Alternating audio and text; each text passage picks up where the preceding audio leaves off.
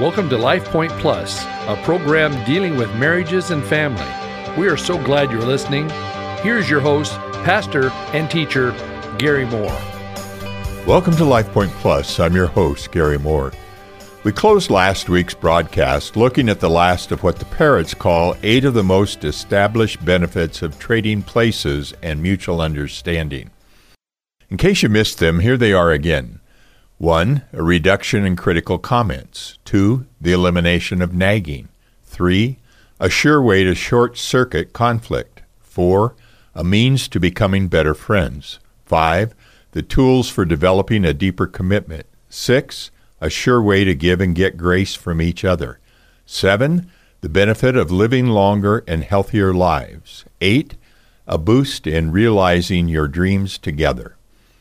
The parrots say that these rewards can come quicker than you think. They cite an example which I think is worth repeating. In the 1930s, American Airways, which later became American Airlines, had a tremendous problem with lost luggage. Passenger complaints kept coming even after the company tried their best to get their station managers to overcome the problem. Finally, Lamont Cohn, general manager of the airline at that time, came up with an idea. Cohn asked all of the station managers from across the country to fly to company headquarters for a meeting. Then he made sure that every manager's luggage was lost in transit. The result? Well, you guessed it. The airline suddenly made a huge leap of progress in curtailing the problem of lost luggage. And it was all because the airline's personnel instantly saw the problem from their customers' point of view. When you accurately see any situation from another's point of view, when you can experience it like they do, you instantly take a different approach to it. They go on to say that empathy can actually change everything in a moment. The moment you see a predicament from your spouse's angle, once you've gained mutual understanding and have put yourself thoroughly in his or her shoes, you change that very instant. Unlike the station managers for American Airways, you won't have to be goaded and pressured to make changes. You'll make the changes without further prodding. The parrots say that some people argue that empathy is inefficient, that it takes too much time and effort. They completely disagree. Empathy is highly pragmatic. It's the fastest way to make progress in your marriage. It will save you untold time in moving past difficulties, and it accelerates your success. Think of any convoluted conversation you've ever had with your spouse. Maybe it was a misunderstanding about a prescription. Perhaps it involved misreading motivations concerning a joke in front of friends. Or maybe it was a lack of appreciation that caused you to clam up. Whatever the problem, wouldn't you like to make it immediately disappear? Wouldn't you like a magic button that would suddenly make things better? Sure, who wouldn't? Well, according to the parrots, that's what mutual understanding and trading places can do. It's quick and can literally happen in an instant. Leslie relates the following personal experience between her and Les. Les and I recently had a conversation that became increasingly heated. It involved what to serve for a dinner party we were hosting in our home. You can just do enchiladas, Les asserted. People love those. I'm not serving enchilada, I protested. These people are expecting a nice dinner. Well, then I don't know what to say, Les shrugged and left the room. Where are you going? I shouted. I've got ice cream on the counter in the kitchen, he hollered back. I followed him into the kitchen, and he could feel me gearing up for a hard-headed discourse on why my enchiladas were not appropriate for the party and how he needed to be invested in this event as much as me. Before we made it to the softening ice cream, Les turned to me, put his hands on my shoulders, and said, "Help me see this from your side." That's all it took. In less than a minute, I told him how I had a limited amount of time to choose a menu, make the food, get the house ready, arrange for childcare, prep our second grader for a spelling test, take my mom to a doctor's appointment, and so on. No wonder you're feeling frazzled, Les confessed. I didn't realize you had all that on your plate. That was it. In a moment's time, Les suddenly saw my world from my perspective, and the tension melted long before his ice cream. He offered to take a few of my tasks, and we moved forward. The point is that without trading places, our enchilada exchange would have evolved into an emotional and time-consuming upheaval that neither of us wanted. Now there's a statement you can use in your own relationship. Help me see this from your side. I dare you to honestly do that and see how it changes the temperature of your discussion. You know, we all have conversations that seem to be more emotionally charged than necessary. We all have interactions that misstep and hiccup and turn sideways for reasons that aren't necessarily plain to see. They aren't technically fights. They're just interpersonal rough spots, patches of the marital road that seem bumpier than the rest.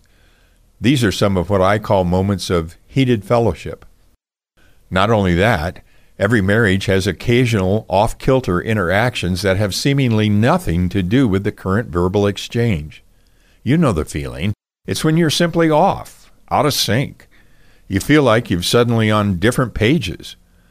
You couldn't tell it if you read a transcript of the conversation between you and your partner, but you can feel it if you're in the room. These unpleasant interactions, which pepper most marriages, are rarely explained by what's apparent on the surface. The cause? A realization which can remedy the situation and get you both back on the same page is found at a deeper level, and it can always be rooted out by empathy and mutual understanding, changing the interaction in an instant. The parrots say that there's a catch, however. Empathy can never do its invaluable work unless it's predicted on emotional intelligence. In 1990, Yale psychologist Peter Slovey and the University of New Hampshire's John Mayer coined the phrase emotional intelligence to describe qualities that bring human interactions to their peak of performance. Harvard psychologist and New York Times science writer Daniel Goleman brought the phrase into the national conversation with his groundbreaking book, Emotional Intelligence. He calls empathy our social radar, and believes it operates at different levels. At the very least, empathy enables us to read others' emotions. And at the highest levels, empathy understands the concerns that lie behind the person's feelings. I call this mutual understanding. The key to identifying and understanding your spouse's emotional terrain, experts agree, is an intimate familiarity with your own. Goleman cites the research of Robert Levinson at the University of California at Berkeley as a prime example. Levinson brings married couples into his physiology lab for two discussions, a neutral talk about their day and a second 15-minute emotionally charged discussion concerning a disagreement. Levinson records the husband's and wife's heart rate, muscle tension, changes in facial expressions, and so on. After the disagreement, one partner leaves. A replay of the talk is then narrated by the other partner, noting feelings on their end that were not expressed. Then the roles are reversed and that partner leaves, allowing the other person to narrate the same scene from their partner's perspective. This is where the researchers found something extraordinary. Partners adept at empathizing were seen to mimic their partner's body while they empathize. If the heart rate of the partner in the videotape went up, so did the heart rate of the partner who was empathizing. If the heart rate slowed down, so did that of the empathetic spouse. This phenomenon, called entrainment, demands we put aside our own emotional agendas for the time being to clearly receive the other person's signals. For as Goleman says, when we are caught up in our own strong emotions, we are off on a different physiological vector, impervious to the more subtle cues that allow rapport.